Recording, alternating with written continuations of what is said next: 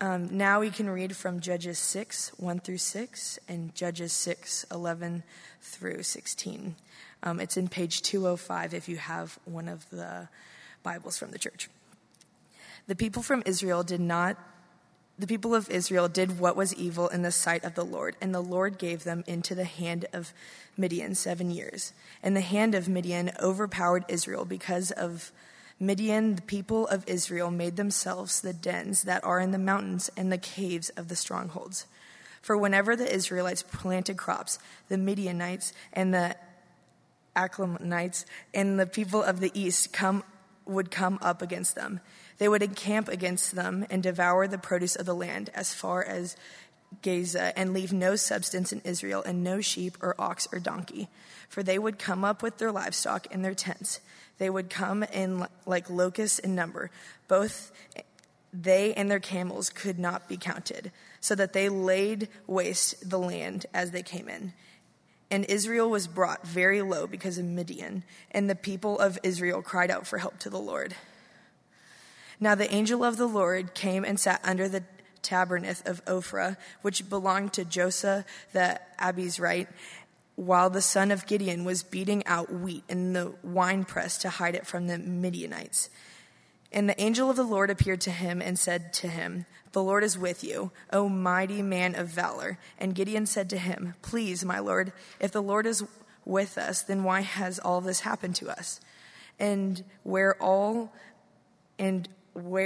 all his wonderful deeds that our fathers recounted to us, saying, 'Did the Lord bring us up from Egypt?' But now the Lord has forsaken us and given us to the hands of Midian." And the Lord turned to him and said, "Go in this might of yours and save Israel from the hand of Midian. Do I not send you?"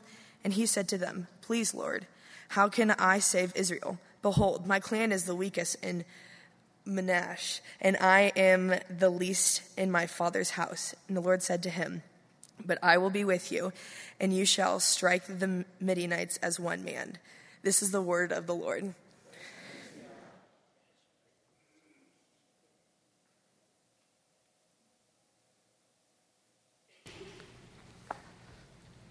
Lord, open our hearts to your word and your word to our hearts today. Amen. So one of my favorite theologians is a wonderful Englishman, very old now, named J.I. Packer. And some of you may have read his work over the years. Perhaps his magnum opus, Knowing God, is on the shelves of many. When Packer was a very young boy, about the age of 7, he was being bullied in school, chased out of the school. He ran out the door and into the street, where he was struck by a truck. And in a typical English understatement, he says, "The truck got the better of the exchange." He spent the next several years recovering from his injuries.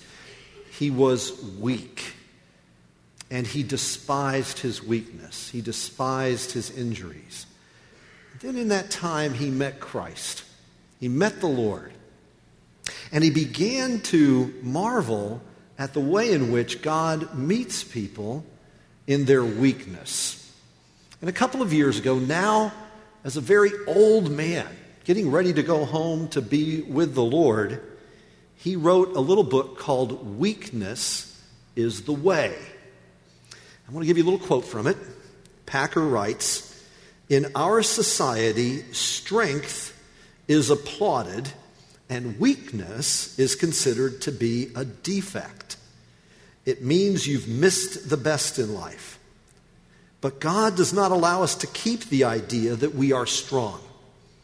Oh, we may have that idea, but the Lord will disabuse us of it one way or the other, and it will be good for us and glorifying to Him when He does so." There's probably no one sitting in the room this morning who wants to admit how weak we are. Our entire upbringing, our entire culture is designed to reinforce in us an idea that we must be strong. Strong men, strong women. We must be intellectually strong. We must be morally strong. We must be vocationally strong, even spiritually strong, psychologically strong. But the truth is, we're deeply conscious of the fact that while we want to give out the image of being strong, we are, in fact, all of us possessed with certain weaknesses. And sometimes those weaknesses are completely paralyzing and overwhelming. Sometimes our weaknesses, the interior contradictions that we feel within us, become so overwhelming that we don't even feel like we can face life anymore. This last week, in the last couple of weeks, we've been reminded through the suicides of people like Kate Spade and Anthony Bourdain, very well-known people, that there are moments in life when people reach absolute breaking points.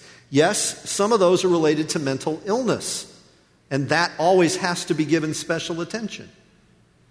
But people take their lives sometimes without any reference to mental illness. It's because, whether because of fiscal circumstances or relational breakdown, whatever's going on, life simply can't be handled anymore.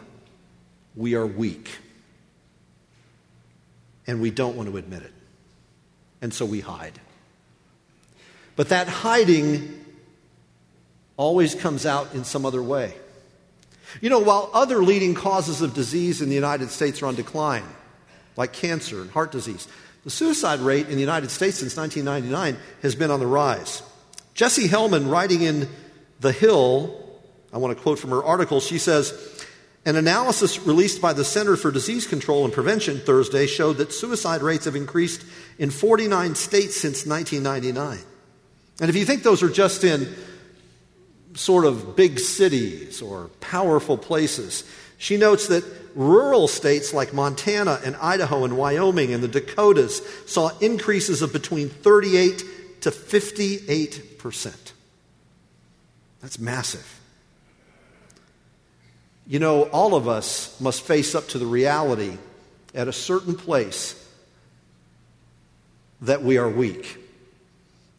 And we need to begin to grasp something that Packer did very early. That the Bible, counterintuitive to everything that we think and the way in which we've been raised, instructs us to glory in our weakness. Not to hide it, in fact, to boast in it. Because in fact, it is in these places of weakness where God meets us. Our culture values strength so much. Be strong, take charge. You're supposed to be in control. Carpe diem. Climb every mountain, ford every stream, follow every rainbow till you find your dream. Joel Osteen couldn't put it better.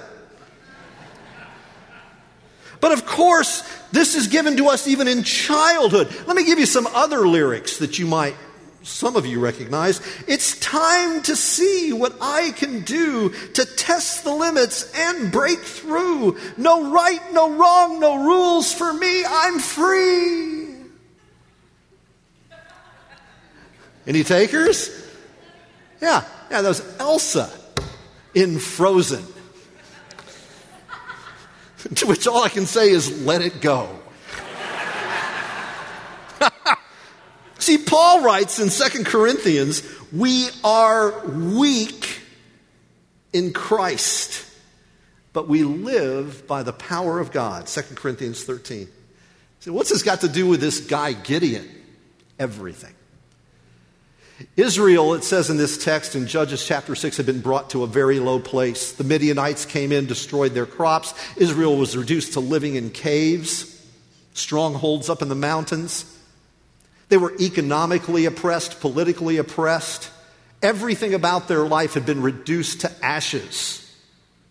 Gideon, it says, is from the smallest family in the smallest tribe. It was actually a half-tribe, the half-tribe of Ephraim and Manasseh. So he's in the littlest family. He's a little guy from the littlest family in the smallest tribe. And to rescue at least a little bit of food from those marauding Midianites, he's sitting in a wine press beating out the wheat. Beating out the wheat in the wine press. And it says Israel at this point cried to the Lord, and God sent an angel, and he sent an angel to this guy Gideon. And when he sees Gideon, he says, "How you doing, O mighty valiant warrior?" To which Gideon was like, "You got the wrong address. That guy, there might be a mighty warrior around here somewhere, but he must be living down the block.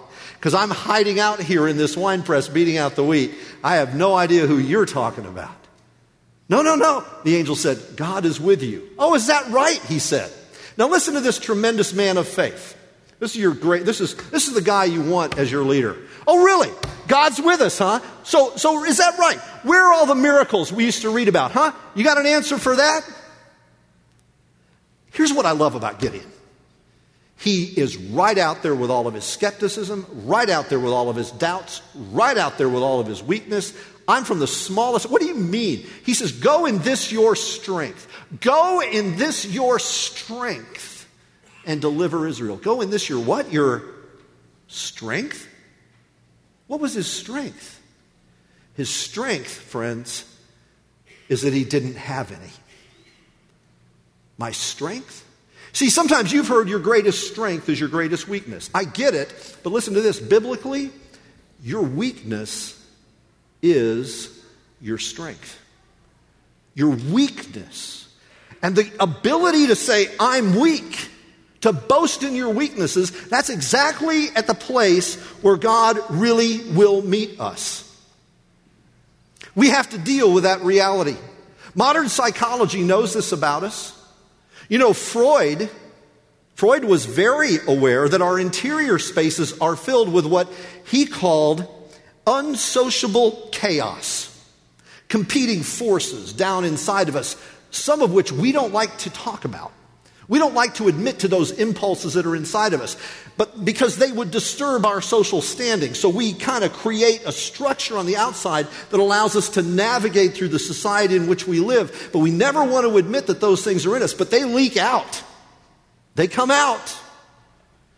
And if we suppress them, Freud said, the only thing that really happens is guilt, which we then carry around with us, and shame. But he had no answer for the guilt and shame. Is there an answer for the guilt and shame that we feel when we deal with these impulses? We go for power. We think, if I could just get control. But power is seductive. Power is corrupting. And so we think we can handle the power, but when we get it, we all end up walking around going, "My precious." And we find that we really can't handle it. It destroys us. Israel was brought very low, and then they cried to the Lord. You see, this is the way revival happens. Revival, revivification, God coming and meeting with his people, happens when we are brought low. We want strength and power. We want things to be perfect. But God comes to Gideon and he says, "I'm finding you in your weakness, and I'm calling it strength. Go in this, your strength." Gideon, if you read the rest of the story, said, "Okay, I'll go." So he assembled an army of thousands. But God then came to Gideon and he said, "Your army's too big." Listen to this.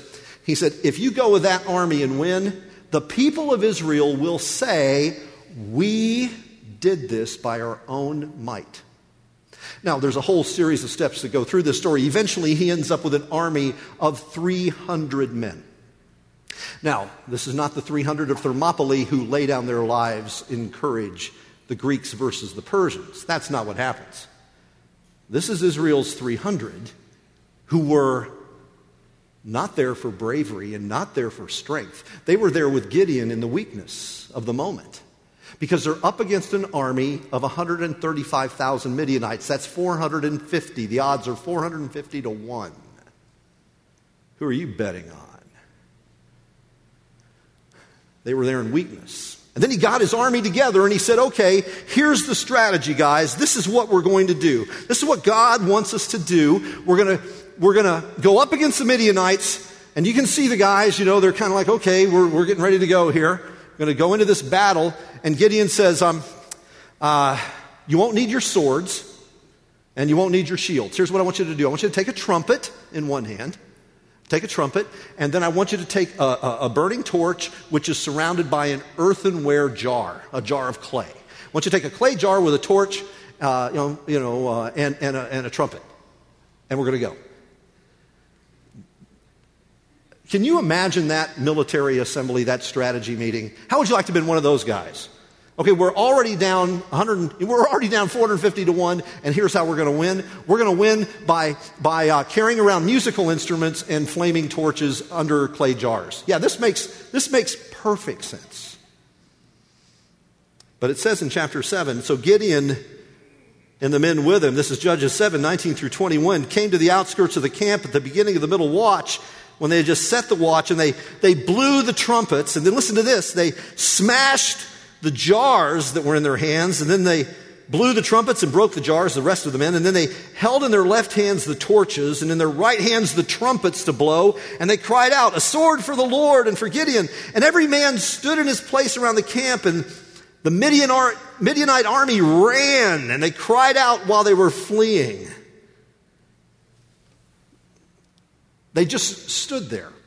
Now, when those guys got home that day after this tremendous victory, none of them said, should have seen what I did today. Isn't what happened. They just stood there with a trumpet and a torch and a broken jar. Why a torch and a broken jar? It's actually at the place where we are deeply broken.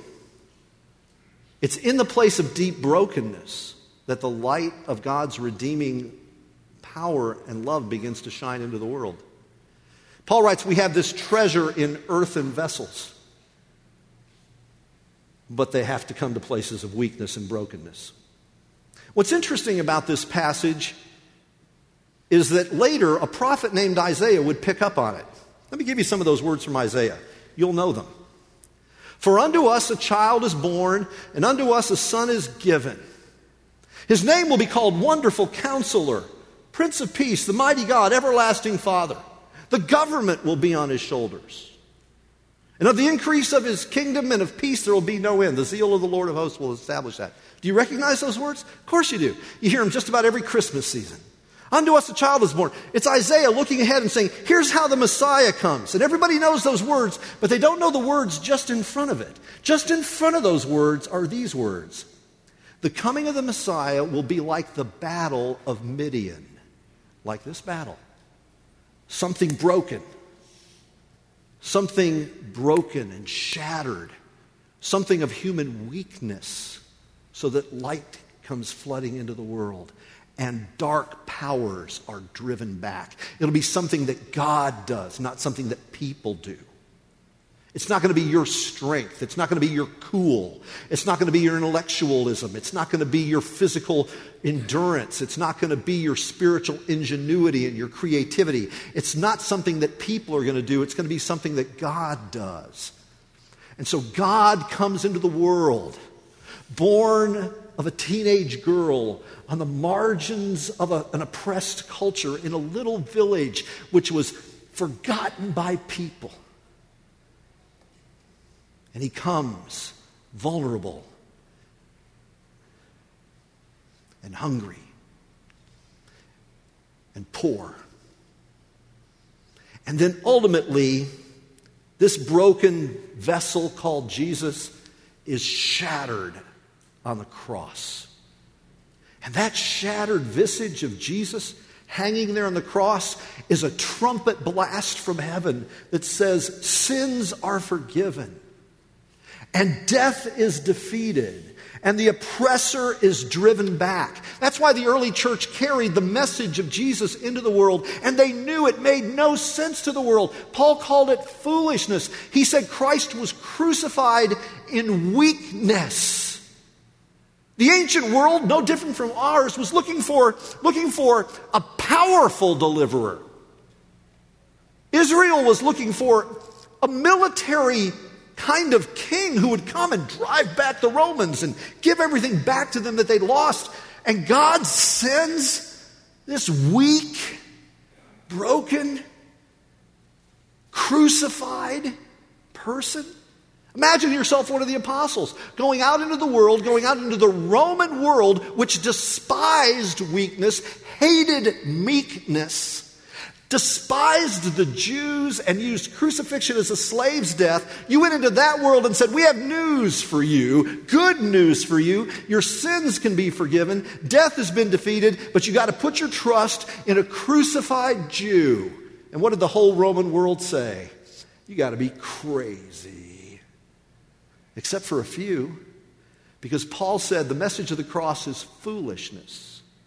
But to those who are being saved, it's the power of God.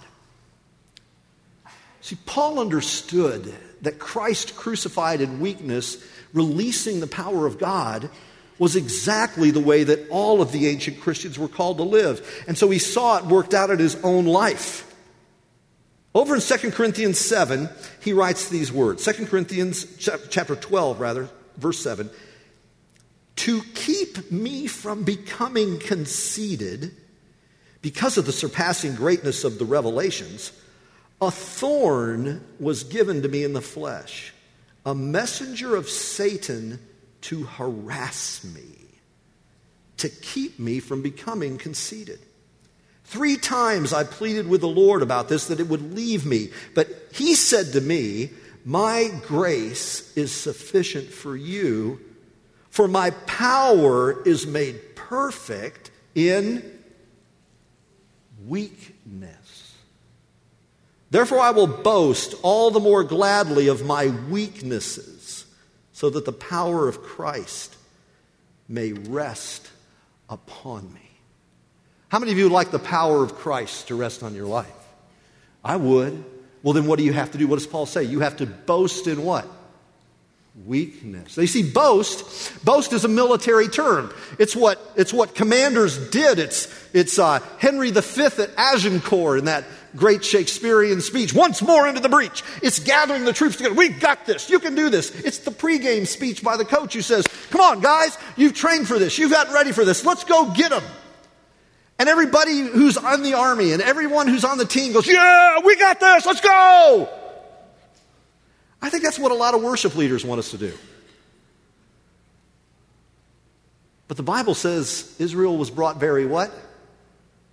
Low. And then they cried to the Lord, and God met them. Where does revival come from? Boasting. Boasting in what? Weakness. Want to hear a good Christian boast? I can't do this. That's the kind of thing we're trained to say all week long, isn't it? I can't do this. These temptations are too great for me. I need help. That note of weakness has been running through the worship this morning. I hope you've paid attention to it. Those of you who are here on time, both of you, will have noticed that in the opening, you'd have noticed right at the beginning, we're singing of God's power meeting our weakness. Guide me, O thou great Jehovah, pilgrim through this barren land. I am weak, but thou art mighty. Or I need thee. Oh, I need thee. Every other week I need thee. No. I need thee. Oh, I need thee every hour. Every hour I need thee. Paul says, I boast in my weakness. It's very interesting. He says a messenger from Satan was sent to him, but he says it was a gift. A messenger of Satan was sent to him, but he says it was given to him. This thorn was a gift. Sometimes people say to me, you know what's going on in my life right now? I've got this disease. I've got this depression. I've got this stuff. I've got these relational difficulties. It's like a thorn. I'm asking God to take it away, and he won't take it away. Is it from God? Is it from the devil? And the answer is yes. It's a gift, this messenger of Satan. Let that mess with your mind for a while. Why would God give you a gift called a messenger from Satan? For Paul, it was to keep him from getting proud. Because humility means that we're brought low. That's where Israel was. They were brought low, down to the ground. You know where revival begins? Revival begins on our faces, saying we don't have what it takes. Nietzsche hated that. The philosopher Nietzsche hated the idea. He hated Christianity because he knew about our theology of weakness. Nietzsche knew our Christianity better than most of us know our Christianity. And Nietzsche hated the idea of weakness. He hated the weak Savior. He hated the message of a weak crucified one. He hated the idea of weakly forgiving people and needing forgiveness. He hated the weakness of turning the other cheek. He hated it. He counseled what the world needs is the Uberman, the Superman. And one person took hold of his writings and decided to create the super race. We know what that led to. But there are people here still thinking they can find a super church. The world needs a super church. No, the world needs a church that's learned to boast in its weakness and be on their faces. We can't do it. God, we need you. Some of you who are single here, you're looking for a super spouse. Well, God help you if you find him.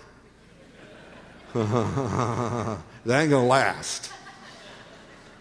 Some of you parents want super kids. You want to be the Incredibles. Well, I'm here to tell you, as Christians, I'm just speaking as a pastor now, only my kids are perfect. No.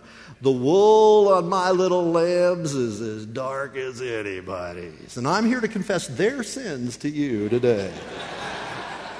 No, I'm here to tell you my failures as a father and to boast in my weakness. I'm amazed any of my kids are still breathing.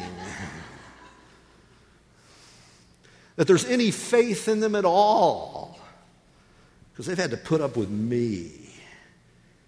Paul wrote in 1 Corinthians chapter 1, consider your calling, brothers. Not many of you were wise by worldly standards, not many powerful, not many of noble birth. But God chose the foolish to shame the wise. God chose what is weak in the world to shame the strong. God chose what is low and despised, the things that are not, to bring to nothing the things that are.